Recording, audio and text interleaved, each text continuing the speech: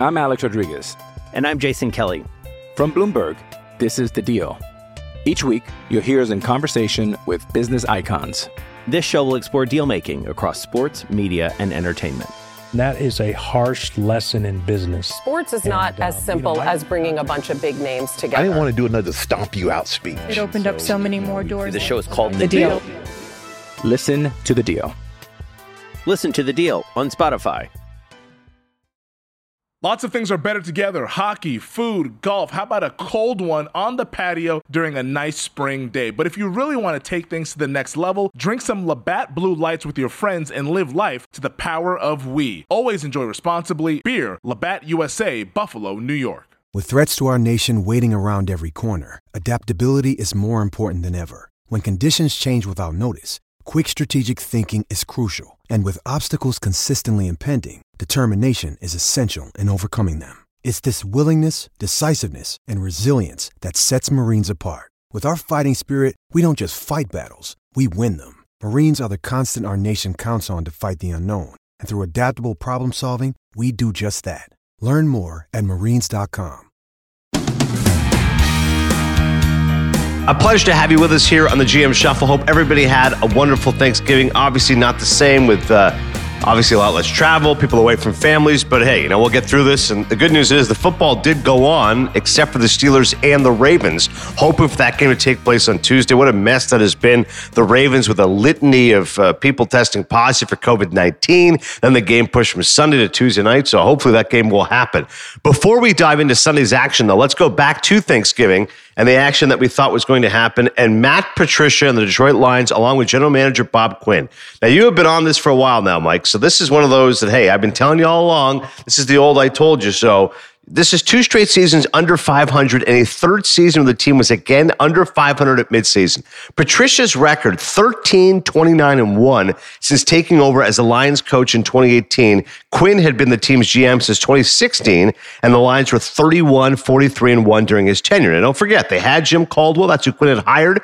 They had back-to-back 9-7 seasons. He said, you know what? That's not good enough. I'm going to hire Patricia. He comes over from the Patriots. He's got the winning way, and it obviously never did work out. Thursday was the straw that broke the camel's back, Mike, but the last 2 or 3 weeks, you saw the Lions. I mean, they were hovering around 500, then a couple of bad losses, and that's when ownership realized enough was enough. As we say farewell to Patricia and the number 2 pencil, why did it take so long? Yeah, I mean, I think that's what makes the Detroit organization so uniquely weird that they don't win, and why it's such a good job. I mean, I think that they have patience. I do think that the Ford family, the Firestone family, they have patience. But in this decade, they're 71. They basically, in this decade, they have not proven to be correct. I mean, proven to be successful. They're 76-97-1 in this decade. And look, let's separate personalities here.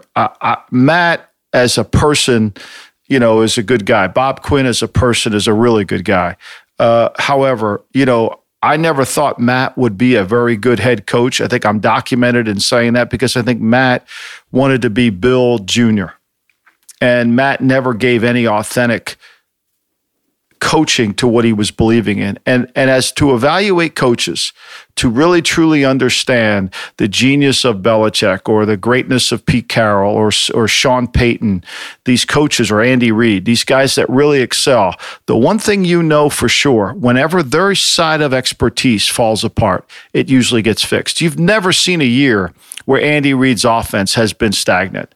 You've never seen a year where the Saints just don't do good. Now, I'm sure somebody on Twitter will find something and call me out on it, but for the most part, when that area of expertise is handled correctly, you got a good coach.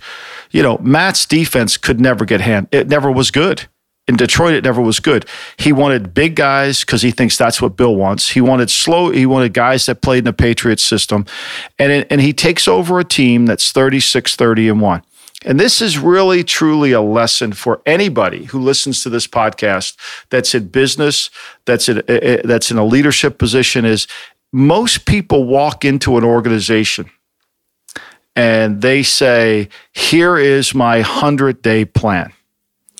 and they say, this is what I'm going to do the next 100 days. Whoever gets the Detroit GM job will say, this is what I'm going to do for the first 100 days. Whoever gets the Jacksonville GM job, this is what I'm going to do. When in reality, what they should do is say, I am going to spend the next 60 days understanding why I got this job. I want to know why I got the job. Because what Matt Patricia never understood is why he got the job. He got the job. He took over a 36-30 team with 2 playoff losses. Right? It was respectable. It wasn't Patriot-like, and they did nothing that the Patriots did. They had no attention to detail in terms of how the Patriots do things. But you just can't destroy people with that way of thinking. You can't. And here's where all these guys refuse to understand and appreciate Bill. In 1991, when Bill came to Cleveland, he was dubbed a Parcells clone. The media, led by the great Tony Grossi, destroyed him, said he knew nothing about offensive football. He knew nothing about it. He was just trying to be a Bill Parcells clone. But Bill Belichick was never a Bill Parcells clone. He took some of Bill's ideas, but he was truly his own man, from the teared shirts to the way he dressed, all that. He was always his own man. And he struggled to change the culture in Cleveland in his first couple seasons. And we finally were able to do it after 3 years. And it took some time. It took some time from coaching. It took some time from players. But that metamorphosis, those 3 years that we went through to get the 94 team where we won 11 games, these guys, these coaches, the Manginis, the Patricias, the Josh McDaniels, these guys that went somewhere else, they never asked the question about those 3 years. Like if I were to ask John Calipari about what makes him successful, I would never want to talk about what he did at Kentucky. I'd want to know everything about what he did at UMass and what made him successful. Belichick's brilliance is those first 3 years in Cleveland. Now, nobody wants to hear that because nobody wants to discuss that because everybody wants to talk about the Super Bowls. But if it wasn't for those first 3 years in Cleveland, there would be no Super Bowls. And I think that's what Matt Patricia refused to understand. I mean, he would walk in my office and tell me about the Patriot, the defense and the origins of it. Like, Matt, I was in Cleveland in 91. I've been a part of this thing for as long as it's gone. Maybe I didn't work for Bill for all those years, but I've been a part of this thing for all these years. Like, I understand why A happened to B happened to C happens. And most of these guys that fall from that tree refuse to understand it. And that's why they fall flat on their face and they wonder why it failed. Right. And we go back, like I said, this is one of those, you've been harping on this for a while. Longtime listeners of the GM Shuffle know that you've been saying this. Let's take a listen. Think about this. This is December 19th this is almost a year ago, 2019. This is when you were talking about Matt Patricia being inauthentic.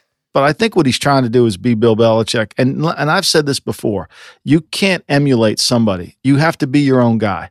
And you're trying to be somebody you're not. You're trying to be somebody you're not. And that never sells. Authenticity is the number one strength of leadership. You've got to be authentic. You got to be who you are, and you can't act your way through it. It never works. And look, Bob Quinn's got to do a better job of getting players. I think he probably knows that as much as anybody. And I'm sure there's a disconnect between Quinn and Patricia because who's responsible? Like, you're sitting there, you're 3-10-1. Like, you're sitting there saying, well, we got shitty players. Well, the GM and you are joined at the hip. Wait a minute. Like, where is we have bad schemes? Like, here's the fundamental question. It's either players, coaches, or schemes, right? And so when you say you're bringing them back, what are you saying? What are you saying? You're saying that we have good players, we have good schemes, we have good coaches, right? Or you're saying we're going to fire some coaches on defense. Well, your head coach is a defensive coach. So you're going to fire some defense? Like, you don't think he's running the defense? I mean, he still has the same call sheet he had when he was in New England.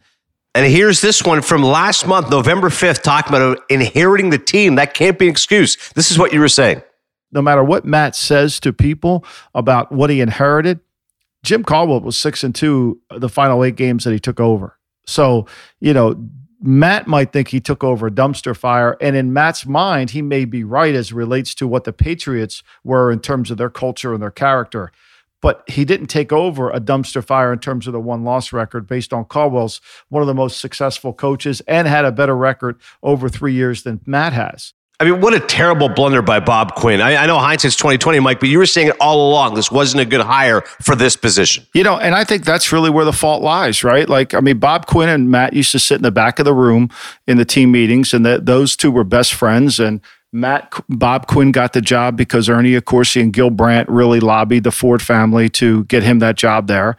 And, you know, and Bob went in there as if he had all the fundamentals and he was really ready to take that job over and never asked anybody for any help. And then he gets a coach there, and his job is to help the coach. You know, the GM job in the football today is really about how can I help this coach? Does this coach respect my knowledge of the game completely, from players, plays, to scheme, to everything? Can he walk into my office and can we have a conversation about things that really matter that go to the team? Like if I were the GM in Detroit and I hired Matt, I'd say, Matt, lose the pencil. Lose the pencil. Because subliminally, that pencil in your ear might be your signature. Just like, you know, the Marv and Harry would put water in the goddamn houses they robbed and they were the wet bandits. You know, we need a signature, Harry, right? Okay, seriously, like, okay, that's your signature. But you're looking at a laminated sheet. You're looking at a laminated sheet that you can't write on. Like the players put two and two together. They're really smart. They're really smart. They see you're just trying to imitate Belichick because he wears a pencil behind his ear. Like, Matt, here's what we need to do. And once again, if you don't really understand the histrionics of what you're doing, you're just going to condemn to make a mistake. That's why I wrote today for the Daily Coach. I wrote about why the Queen's Gambit is so powerful for coaches. Why studying chess is so powerful for coaches. Because most great chess players always go back and study former games. They're so curious. They're reading books from the 17th century about chess matches. Right? If Matt would have really wanted to be successful, or Quinn really wanted to be successful, or truly understand the origins of how this program was built. I know everybody wants to label it the New England program, but the son of a bitch started in Cleveland, and it's no different from Cleveland as it is in New England, down to the grading system. And unfortunately, no one wants to go back and understand how Bill overcame the things he overcame. The greatness of Bill was what he overcame. And they continue to want to ignore it. And so the media just says, okay, nobody from Belichick's tree can be successful. I disagree. Like, I think Josh McDaniels, having sat back and watched this, I think he's a smart enough guy to understand now that what he did in Denver was wrong. But somebody in Denver needed to help him.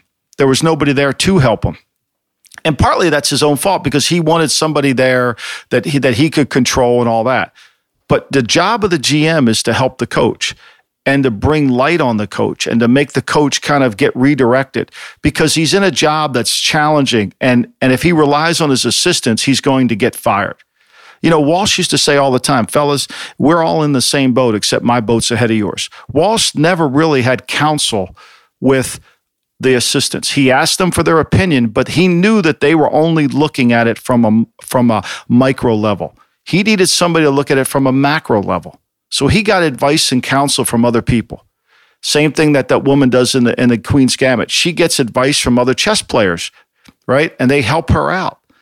And if you don't have that as a GM, if you take over the Detroit job and you don't have somebody as a consultant or someone to help you, you're just going to continually make the same mistakes over again because it's a job you're never trained for. It's a job that you have to train yourself in. Well said. And that Bill Walsh quote in particular is very strong. And that brings us to, again, this continuing theme of management. We'll talk more about the games in a second, but this was major moves in terms of personnel and one that Mike's been harping on for a while. David Caldwell fired as the general manager of the Jacksonville Jaguars, a third consecutive season of double-digit losses. So he's been the Jags GM since January of 2013. One winning season, 39-86 in his tenure, and have lost 10 or more every season under Caldwell except for 2017. They just lost the Browns 27-25. They're now 1-10 this year. And when you look at his tenure, Mike, there's a lot to dissect here. But big thing is this, his first-round picks, just a mess, okay? None of them from 2013 to 2016 remain with the team. Luke Jekyll, the offensive tackle, 2013. Blake Bortles, 2014, lasted 5 seasons,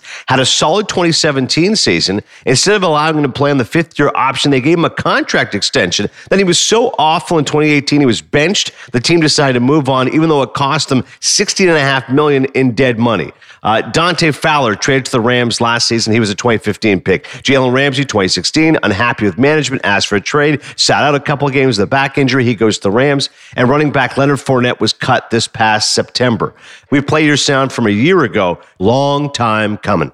The fact that there's an article today that they're going to keep David Caldwell into 2020, like if they do that, like seriously, like who is sleeping? Like, is this, do you remember the show Petticoat Junction with Uncle Joe sitting on the porch? Oh, yeah. Where you have to wake up Uncle Joe every day to get the girls to go over, like if they keep Caldwell down there, then truly Khan's Uncle Joe. Like he's just really not paying attention. Like you've won 1 year in the last decade. All the other years you've lost 10 or more games.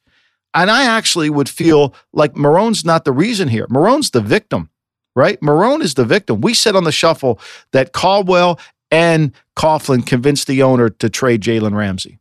How? I don't know. Maybe because we can't sign him, maybe because of this. But to me, if this organization doesn't scream for remodel, if it doesn't scream for just start all over, Shah Khan, if it doesn't scream for like, look, we don't know what the fuck we're doing because 9 out of 10 years we've lost double digits, that's proof we don't know, that I don't know what is. That was from December 19th of a year ago. By the way, Dick Marone's going to be the coach the rest of this season, but Caldwell, just a miserable tenure in Jacksonville, Mike. There's no way around it. I mean, look, and the thing is and Millie says to me yesterday, well, you got your guy fired. I said, no, I didn't get David Caldwell fired. I didn't get him fired. He got himself fired. I mean, like seriously, his inability to draft, to admit mistakes. I mean, it's one thing to pick Bortles. It's another thing to sign him to an extension because you want to validate yourself. Like David's biggest mistake was thinking that he was right, and I called him David Blaine Caldwell because he made all the other problems disappear. I mean, like how anybody could have kept their job after all this time, after 2013. I promise you, AD, David Blaine Caldwell will make himself appear somewhere else. I mean, he may be like Falseface in Batman. He may have another look, another face, but he'll be somewhere else. The magic of David Blaine Caldwell won't go away because it's a connected league, and he's connected because obviously he's survived longer than anybody could. But the fundamental issue in Jacksonville is simply this. I mean, they have lost so badly over the last 10 years. That the owner, who's made billions and one of the richest owners in the league, has to sit down with himself and say, what's wrong with my team? What's wrong with my franchise? And what's wrong with his franchise is he's never built a culture. He's never built a culture. He's never allowed the culture to come in and build himself. He's always hired, he hired Coughlin. Coughlin wanted to be the head coach. He moved Marone out of the head coaching office so he could be in it. And Marone's in a defensive coordinator's office as the head coach. I mean, like, seriously, it is just so toxic from start to finish in the building. Then they hired Trent Baalke this year. Baalke comes in. I'm sure Baalke thinks he should be the GM. And well, he should, Baalke was successful in San Francisco. I'm sure he's going to want to get the GM job. Why fire Caldwell now? I mean, David Blaine made himself disappear. Like, why not fire him now? Like, why was he still there to run the draft? Why was he still picking all these assets? I mean, it really comes down to the problem with the National Football League is this, is the people that run these teams have to rely on other people's information to make decisions.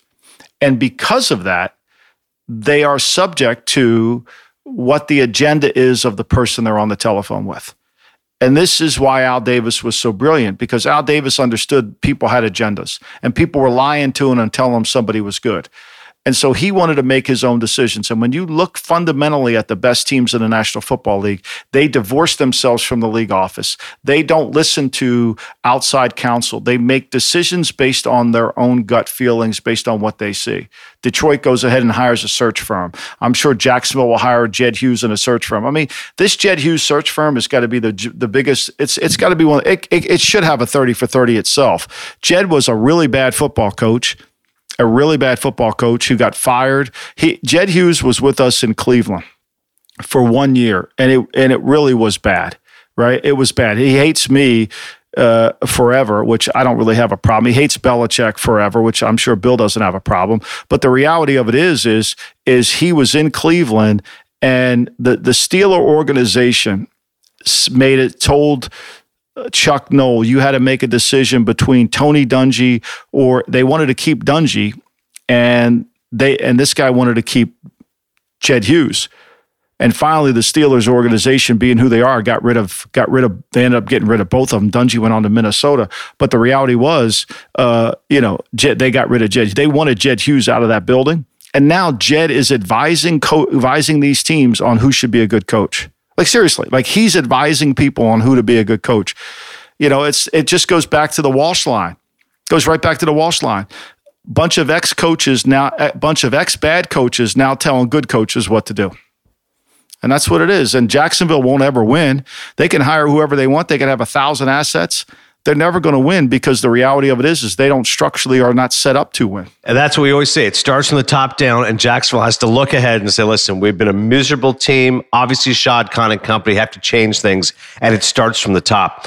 Coming up, we are going to talk about Tom Brady, the situation with the Bucs, him and Bruce Arians, Anthony Lynn, litany of mistakes. But before we do that, we do want to talk about the Denver Broncos and what happened here, because COVID impacting one of their guys, and the fact that the rest of the quarterbacks were not wearing masks as mandated by the NFL's COVID-19 protocols. That meant that starting quarterback Drew Lock, backup Brett Rippon, practice squad veteran Blake Bortles, that's right, all disqualified over the weekend. The NFL discovered those three guys were not wearing masks on Wednesday, the day before number 3 quarterback Jeff Driscoll tested positive for the coronavirus. So that meant their quarterback was Broncos quarterback Kendall Hinton. That's a rookie receiver, former Wake Forest quarterback from their practice squad.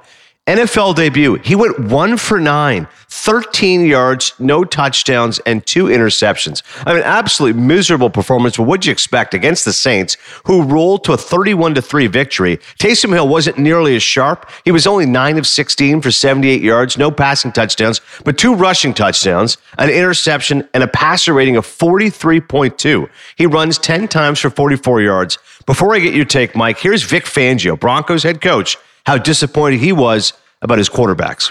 Well, I was disappointed on a couple levels in that our quarterbacks put us in this position, our quarterbacks put the league in that position.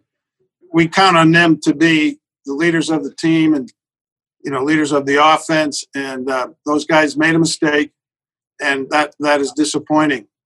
Obviously, I haven't done a good enough job of selling the protocols to them, when they're on their own.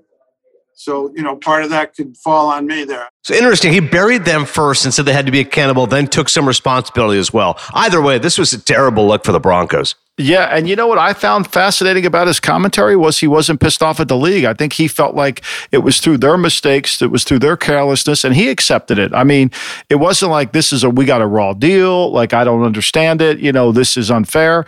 Look, so people always ask me the question, why Baltimore gets their stuff canceled and, or delayed, and why Denver had to play. Well, Denver didn't have COVID running through their building like Baltimore does.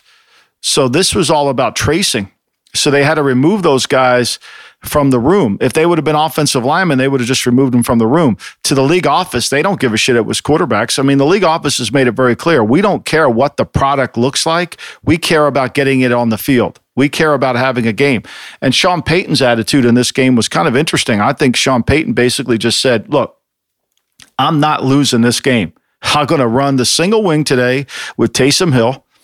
I'm going to do whatever I got to do. They can't move the ball for 10 plays in a row consistently. The ball's not getting thrown over our head. We're not falling for any fucking reverses, no trick plays. We all know that shit's going to happen. And you're going to have to throw the ball to beat us. And he's up 17-0 at the half. He gives up a field goal. He's up 24-3. And then the next thing you know, it's over.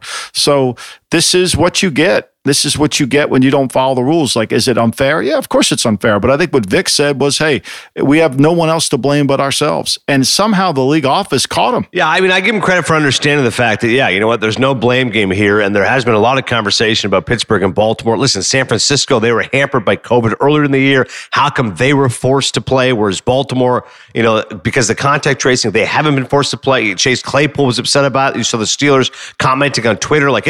Bottom line is this, people are criticizing the league for how they're handling it, but That's one thing. That's a separate issue if you want to focus on, hey, how come you didn't postpone San Francisco, yet you are postponing the Ravens? This issue, I agree with you. Fangio at least is being honest, and you know what? This is on us. This is simple protocol, and I think this is often true in life, Mike. Hey, once somebody gets pinched for it, then everybody gets the lesson, right? You don't think every single team is going, holy shit, look what happened to the Broncos. That's not going to be me, right? At this point, you want a lesson heard? The league is like, great, we got our message across. Does it suck for Denver? Of course it does. But I guess everyone's going to follow protocols more closely now. And everyone's going to make sure their third-string quarterback isn't involved with the team. He's going to be doing everything remotely because nobody wants to get caught like this. I mean, this was, it was funny. This was a game that in the circuit contest, the betting line was 6.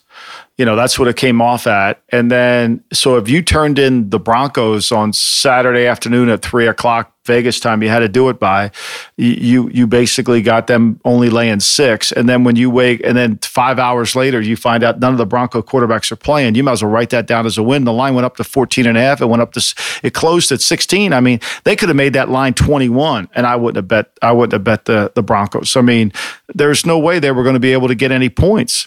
And so it's just a price you pay. I think it's a lesson that the league loves to teach. I find it fascinating, though, AD, what the league will do with Baltimore. Now, I'm sure Baltimore will blame the Patriots for their COVID outbreak in their building. I'm pretty confident that'll happen. John will probably say that they tried to play her out from New England, and that caused all the problems, and you should find New England for this because they can't wait to blame New England for everything down there. So it's going to be interesting to see what happens when the fines come out. They have to take I would think they have to take at least a Friday pick from Baltimore based on what has happened in their building. Because I think they had a coach admit that he wasn't wearing a mask or following protocols. Didn't they have that? I mean, there was I don't know who the coach is. They said somebody in there, but the Ravens admitted they had a coach that they fined a coach who wasn't following protocols. Yeah, now that was the issue, and you're right. Once they discovered that, hey, thanks for being honest, but now guess what? We're stripping you of a pick. There's going to be some sort of penalty to ensure that this doesn't happen again. In addition to the fact your team is terribly weak and looks to be in really rough shape against the Steelers, if indeed they do play that game tomorrow night. We're recording this on a Monday morning. When we come back, it's rare that a team you say is 7-5 is in some serious trouble, but that's the dilemma right now facing the Tampa Bay Buccaneers. They're at the crossroads right now with Tom Brady and Bruce Arians clearly not on the same page, and Patrick Mahomes took advantage. More of the Chiefs and Bucs and other issues, including Anthony Lynn just making some terrible decisions. That's coming on GM Shuffle.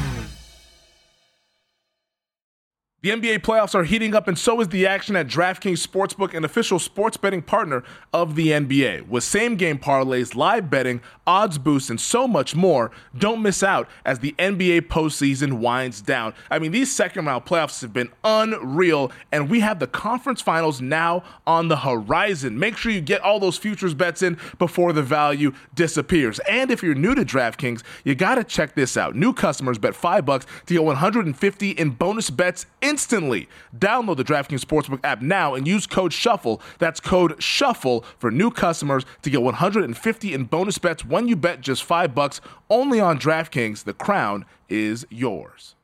Gambling problem? Call 1-800-GAMBLER, or in West Virginia, visit www.1800gambler.net. In New York, call 877-8-HOPE-NY or text HOPE-NY 467-369. In Connecticut, help is available. For problem gambling, call 888-789-7777 or visit ccpg.org. Please play responsibly on behalf of Boot Hill Casino and Resort in Kansas. 21 plus, age varies by jurisdiction, void in Ontario. Bonus bets expire 168 hours after issuance. See dkng.com/bball for eligibility and deposit restrictions, terms, and responsible gaming resources.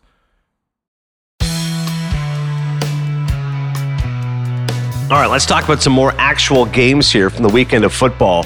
Good matchup on paper. Hey, Chiefs and Buccaneers, maybe the last time. Patrick Mahomes versus Tom Brady. And Mahomes was brilliant once again. Shame on me for actually thinking Russell Wilson was the MVP of the first half of this season. It's Mahomes mania now, baby. Tyreek Hill, you cannot single cover him. He burns the Bucs over and over. Hill had 13 catches for 269 yards receiving. That first quarter, he had 203 yards receiving and 2 touchdowns. By the way, the single game record for receiving yards, not even close, 336. That was Flipper Anderson. Mahomes Mahomes, 3 touchdowns, 462 yards, 37 of 49 passing. He finished short of the single-game passing yards record. That's 554, set by Norm Van Brocklin back in 1951. So he still needed almost another 90 yards there. The point is this, though. The Chiefs played great. Of course they did. The Buccaneers are the issue. And yes, you can say Tom Brady threw for 345 yards and 3 touchdowns, but he also had 2 interceptions. Gronk had a big game, 6 catches, 106 yards. But the Bucs are now 7-5. They've lost 3 of their last 4 games and 2 straight games. And it's not very hard, if you just listen to the way Tony Romo was talking, that clearly Tom Brady is not happy with Bruce Arians' coaching. And if you listen to Bruce Arians, as you will do now, you know he's not happy with Tom Brady. Same answer. It's third down conversions. And most of them have been 7 or less, where we've been pretty good all season. We just early in the game, for whatever reason, we're not making the plays, not getting open, not protecting, just not making enough plays. You have the greatest NFL player of all time at 43, not playing his best football. You have a coach who's been a great coach and done some big things. Both these guys, I know ego can be an issue. I'm not even calling it ego, Mike. They're just not on the same page, and it's obvious to everybody. At 7-5, Brady and Arians are not on the same page. How do you fix this? Well, I mean, look, let's just get a little breakdown here. First of all, they're 30th in the National Football League in first down efficiency. So the easiest down in football to make successful plays is first down. And they're 30th in that. On passing attempts of 21 yards in the air, they're 29th, okay? For rushing of 4 yards or more, they're 29th in the league, okay? Third and long conversions greater than 6. That wasn't just yesterday. This is third and long greater than 6. They're 31st. So this wasn't just a one-game pattern of being poor behavior. I mean, 3rd and 10, they're 27th in the league. Okay, so this isn't just a one game, we're not doing very well. They're 25th in the National Football League when people attack the pocket. Tom Brady against blitz. Saying that he doesn't read the coverages is really like, come on, seriously? It's Tom fucking Brady. He knows the coverages. Like, he's seen every coverage. So to me, watching this game, when I look at Tampa and I say to myself, okay, defensively, probably not against a good quarterback, not as good. I mean, there's no way you could ever you can single Tyreek Hill. I mean, when you drive to the stadium, you have to double Tyreek Hill. Like, if you're going to lose to the Chief, it ain't going to be because Tyreek Hill beat you. You got to you got to match up on Kelsey. You got to double Hill, and you got to say, okay, Sammy, somebody else beat us, because there's no way we're going to be able to do that. And, the Bucs decided to take that other way, and it cost them. Now, they've lost 3 of the last 4 games. Every time they play a good team, and I think that, New Orleans is a good team, the Rams were a good team, and the Chiefs were a good team, they lose. The game was a 3-point game, but it wasn't as close as that. It really wasn't. So let's just take a different perspective of this. The Bucs are 7-5, wild card team. That's what they hope to be. They have a bye this week.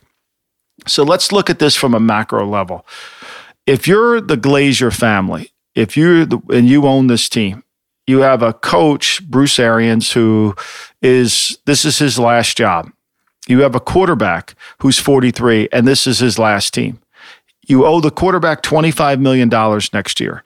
You probably owe the coach, let's say you owe him $20 million for the remainder of his contract. I don't know how much further he has. You're going to have to make a decision, because I think after 12 games, we really know that the way Brady wants to play football, Brady has been taught football, Brady has understood football, and the way that Bruce Arians has been in terms of the way he wants to do it are 2 different things. They're just diametrically different. And they can't merge together. They just can't. As Harvey Keitel says, now is not the time to not say. Now is not the time to not say, this ain't working. And I think if you're the Glazer family, you got to make a decision at the end of the year. Do we bring Brady back and change coaches? Or do we say, Brady, thank you very much. You're 43 years old. You can't go any further. Bruce, who would you like? Since you're the quarterback whisperer, who do you want to have at quarterback? Because this isn't working, and it's not going to work. And you could say, well, it's going to change. I said this when they signed him. If Bruce didn't just automatically say, I'm going to do what Tom does, how Tom sets up the game plan, you can't play Kansas City without playing complementary football. he's right. You cannot convert third downs, but you got to have a really good third down package against Steve Spagnuolo. And you've got to be able to stay out of third downs as much as possible. And you can't really just shoot from the hip against them, because if you throw a deep ball on 3rd and 6 and it's not complete, you've just lost serve. When you play the Chiefs, you're playing a tennis match. You have to hold serve. You must hold serve.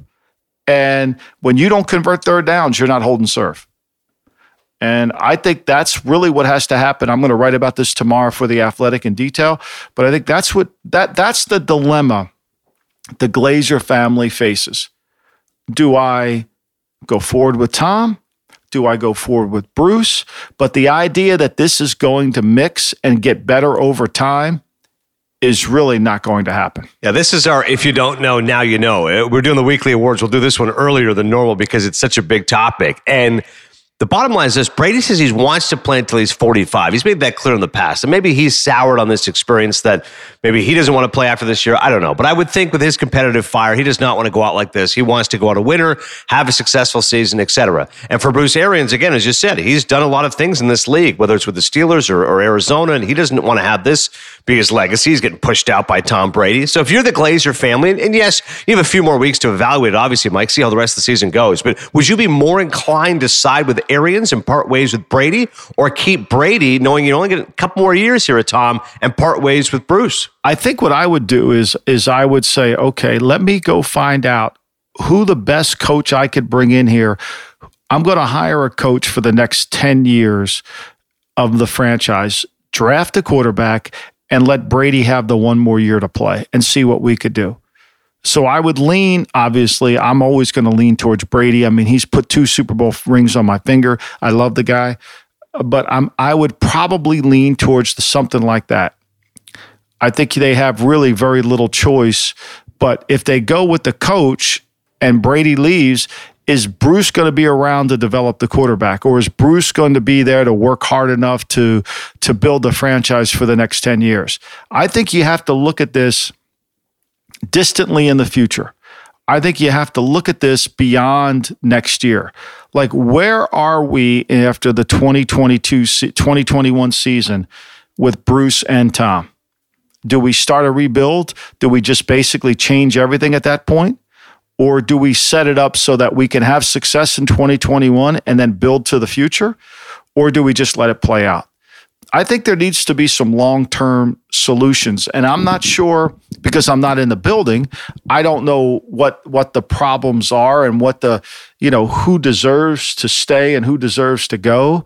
But I do know this. I know that this is going to have a hard time working structurally, because the way Brady understands how games need to be won, and how Bruce plays how games need to be won, they're just different. Now, that doesn't make Bruce wrong and Brady right, or Brady wrong and Bruce right. This is why the NFL is so different. That's why, it's a league where Joe Gibbs can win a Super Bowl one year and Bill Walsh can win a Super Bowl the next year, and Parcells. There's 1,000 ways to skin the cat and win in the National Football League. There's not one right way or wrong way, but there is a way that There's a way that Matt Patricia knows, that he could never really just talk to the Lions about the right way. There's a way that Josh McDaniels knows, which is similar to the way that Tom Brady knows, right? So if you said, okay, I'm going to make Josh McDaniels my head coach next year, and he can coach Brady, but under the mandate that we're going to draft a quarterback, now maybe I've set my franchise up for the next 10 years to compete at the highest level. But that's a move, think about it in chess, that's a move you better make, because you're going to be in checkmate after 2021. Well said. The only bit of good news here for the Buccaneers is that since the Cardinals lost earlier on Sunday, the Bucs keep their current wildcard position in the NFC playoff race. They're 7-5 right now after that loss against the Chiefs. When we come back here on the GM Shuffle, talk about beating the drum. Anthony Lynn making some incomprehensible mistakes. We'll do an autopsy of his latest coaching gaffes, plus the weekly awards. Look ahead to some more football this week and some other games. All that more coming up here on the GM Shuffle. Hey, it's Kaylee Cuoco for Priceline. Ready to go to your happy place for a happy price? Well, why didn't you say so? Just download the Priceline app right now and save up to 60% on hotels. So whether it's Cousin Kevin's Kazoo Concert in Kansas City, go Kevin, or Becky's Bachelorette Bash in Bermuda, you never have to miss a trip ever again. So download the Priceline app today. Your savings are waiting.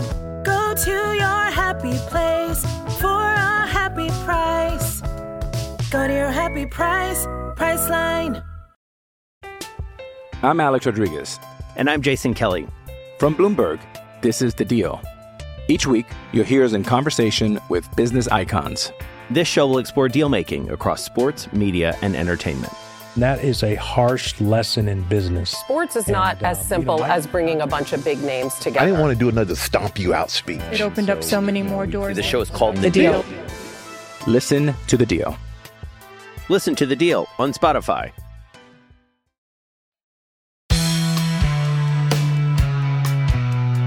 Well, we've talked a lot here on the GM Shuffle about Matt Patricia. We've talked about David Caldwell, another one of our favorite punching bags, Anthony Lynn. Oh, baby. All right, so this is like CSI GM Shuffle. We're going to do an autopsy here of these mistakes. I'll set it up, Mike, and then you go ahead and go into detail with the things that he did. So let's start it off first, a 2-minute drill at the end of the first half, shall we? Just before the half, he calls a timeout, 21 seconds left. His team facing 4th down on their own 45.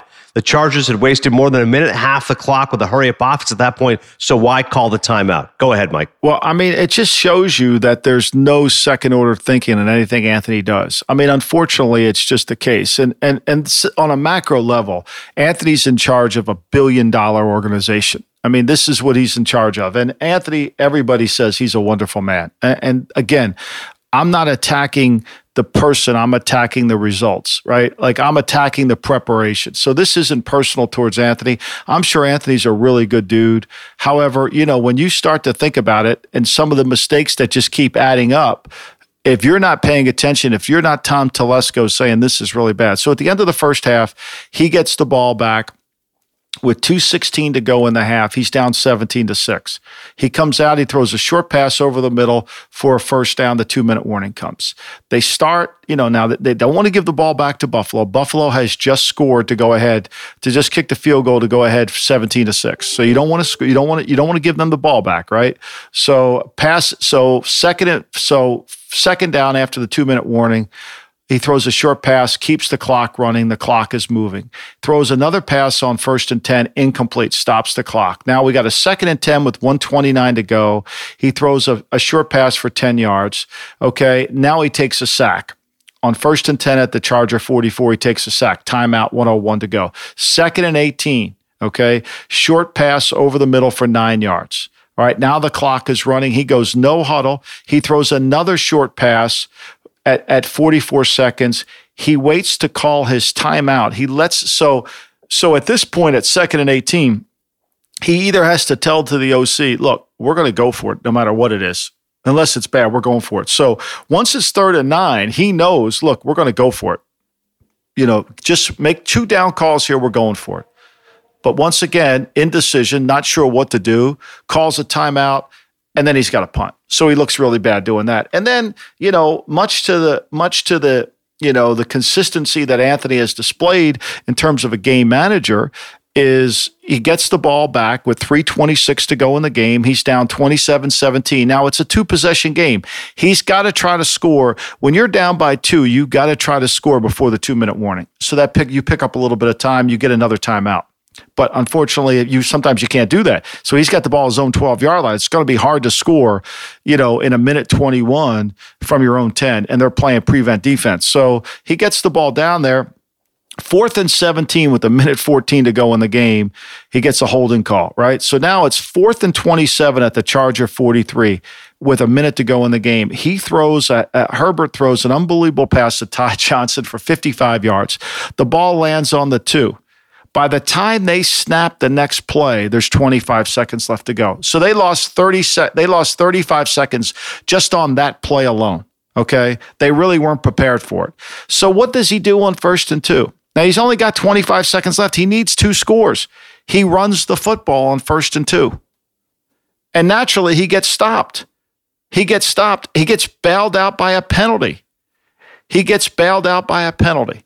That stops the clock. Now there's 8 seconds to go in the game. Okay?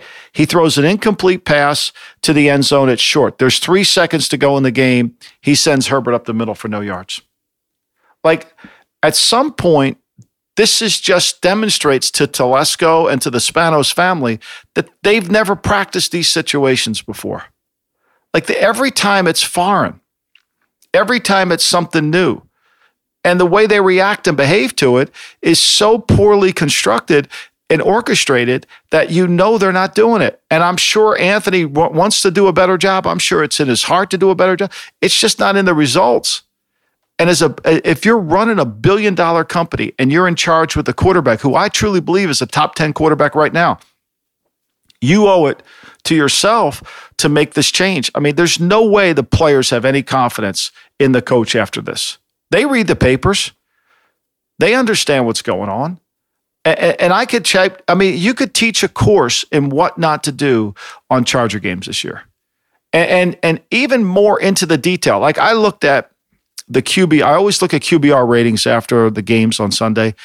There's so many details that even on the surface that you don't see, the fans don't see in Anthony's game management. It's, you got to run the ball here. It's like last week we talked about the Bucs in the 2-minute. You got to run the ball here. Nope, they don't. They throw a deep pass, incomplete. Well, I mean, like, okay, QBR this week. There's so many details. Baker Mayfield is the 4th highest rated QBR quarterback last week. I thought Baker Mayfield was atrocious in the game. Right? I thought Baker Mayfield missed wide open receivers. He threw the ball on the wrong shoulder. He didn't make, I mean, every throw he made, guys were wide open. But yet his numbers prove out to be 4. That's why, as the GM, you have to look past the numbers. Because you could sit there and say, well, Baker was 4th in the league this year. You know, he had an 88 QBR rating. Yeah, well, if you watch the game and you bet Cleveland to cover the line, you don't think Baker was very good. Trust me. You don't think Baker was very good. You think Baker missed some 4th down throws. He missed a wide open guy in the back of the end zone. They had to settle for a field goal. He left points on the field. Like, part of QBR should be, how many points does the quarterback leave on the field? And part of evaluating a coach is, how many mistakes in a game does he make? Right? And do they continue to make the same mistakes? It's like we started this podcast off with, Matt Patricia could never fix the defense. Matt Nagy can never fix the offense. You hired Matt Nagy to help your quarterback become great, and he can't help you. What does that leave you with Matt Nagy? Where did it leave you with Matt Patricia? Same thing. That's the answer. You got the answer. Where does it leave you with Anthony Lynn? It never gets better. No, and at this point, they're 3-8. They're 8-19 in their last 27 games. By comparison, Adam Gase and the Jets are 7-20 over that frame. And to your point about Herbert, this guy goes 31-52 for 316 yards. He's got over 3,000 yards passing now, 3,016. He joins Patrick Mahomes as the only players to top 3,000 yards passing in their first 10 career starts. And ultimately, that's what the LA's going to say. They're going to sit down and go, listen, we've got our guy. We've got a great young quarterback. We've got our franchise quarterback. We're not putting him in a position to succeed. And that's why there has to be a change made at the coaching position, I would think, at the end of the year. Here is Anthony Lynn, by the way, talking about that last play. Completely miscommunication now, completely. And that's all I'm going to say about that. I mean, with no timeouts, no time, 16 seconds, I think, on the clock. Yeah, that was completely miscommunication. So was that your call? Was that Shane's call? When you say miscommunication? You know what? I'm just going to leave it at that and just say that was miscommunication. Just miscommunication. Okay, thanks for clarifying. I mean, look, you're either coaching it or allowing it to happen. I mean, if the Spanos family doesn't I mean, I'm sure they love Anthony Lynn. Everybody tells me Anthony Lynn's a great dude. I don't know Anthony personally, but at some point, when the details don't get done in a high-level industry, you have to find a way to make problems be solved. Once again, the head coach is a chief figure-out officer. He can't handle every problem. And there's going to be problems every week. I mean, as Parcells used to say all the time, when the head coach walks into his office, he has 4 problems on his desk before the day starts, and he's going to get 6 that he never anticipated during the day.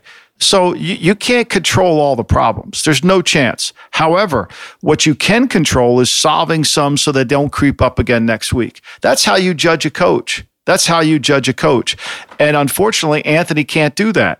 He can't. He can't solve he can't learn from prior mistakes. So he can't keep the job, because what's going to happen is the Spanos family will lose credibility with their fan base.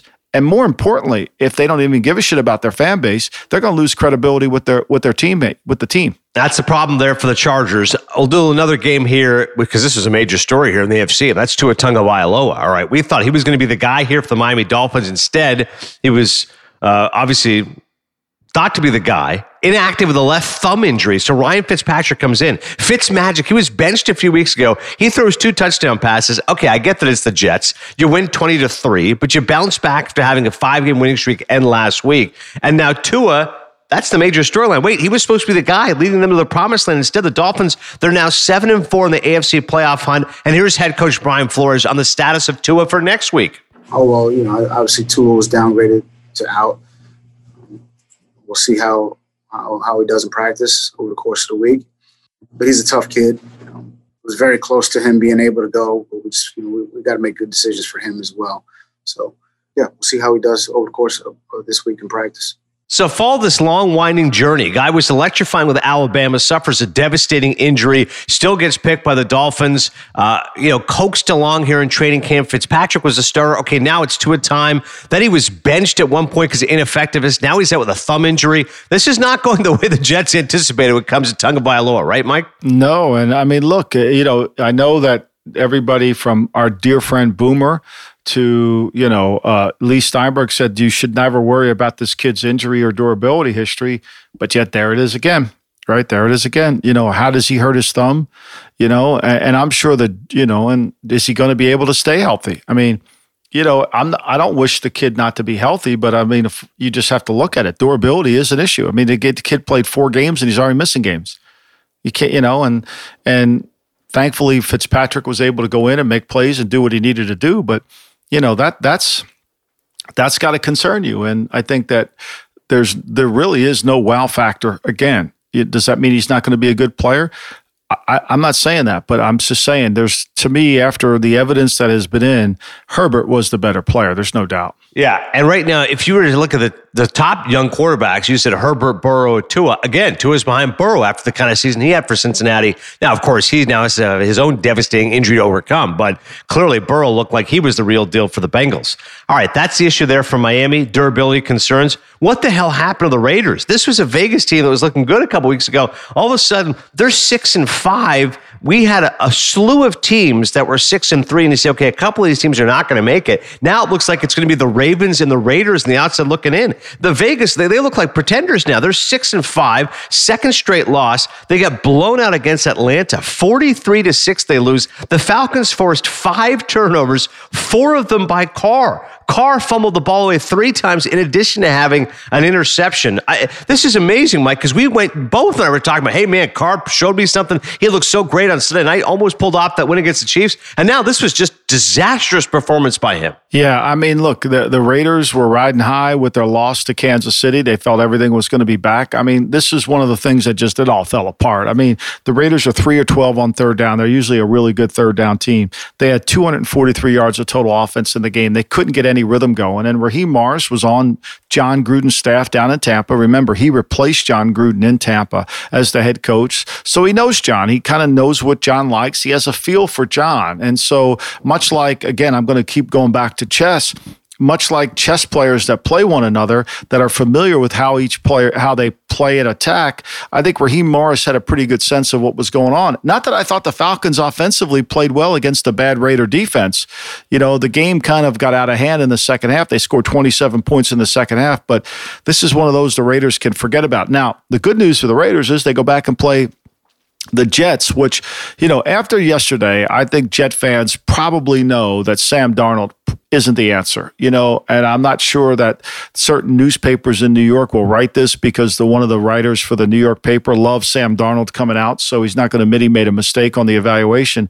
But Sam Darnold just is a turnover machine. 2 more interceptions.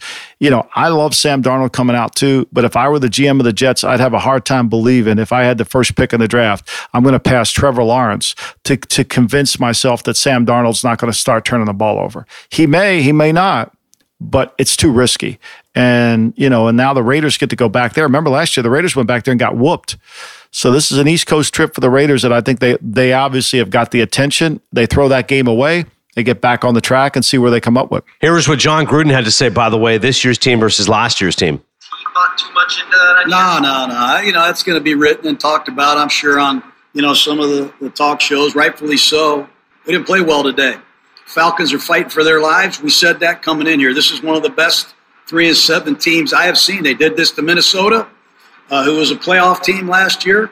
And I challenge anybody that's getting ready for Atlanta. This team is a very good football team and are well coached. AD, I don't disagree with them. I think this is just one of those where, I don't think this Raider team's anything like last year.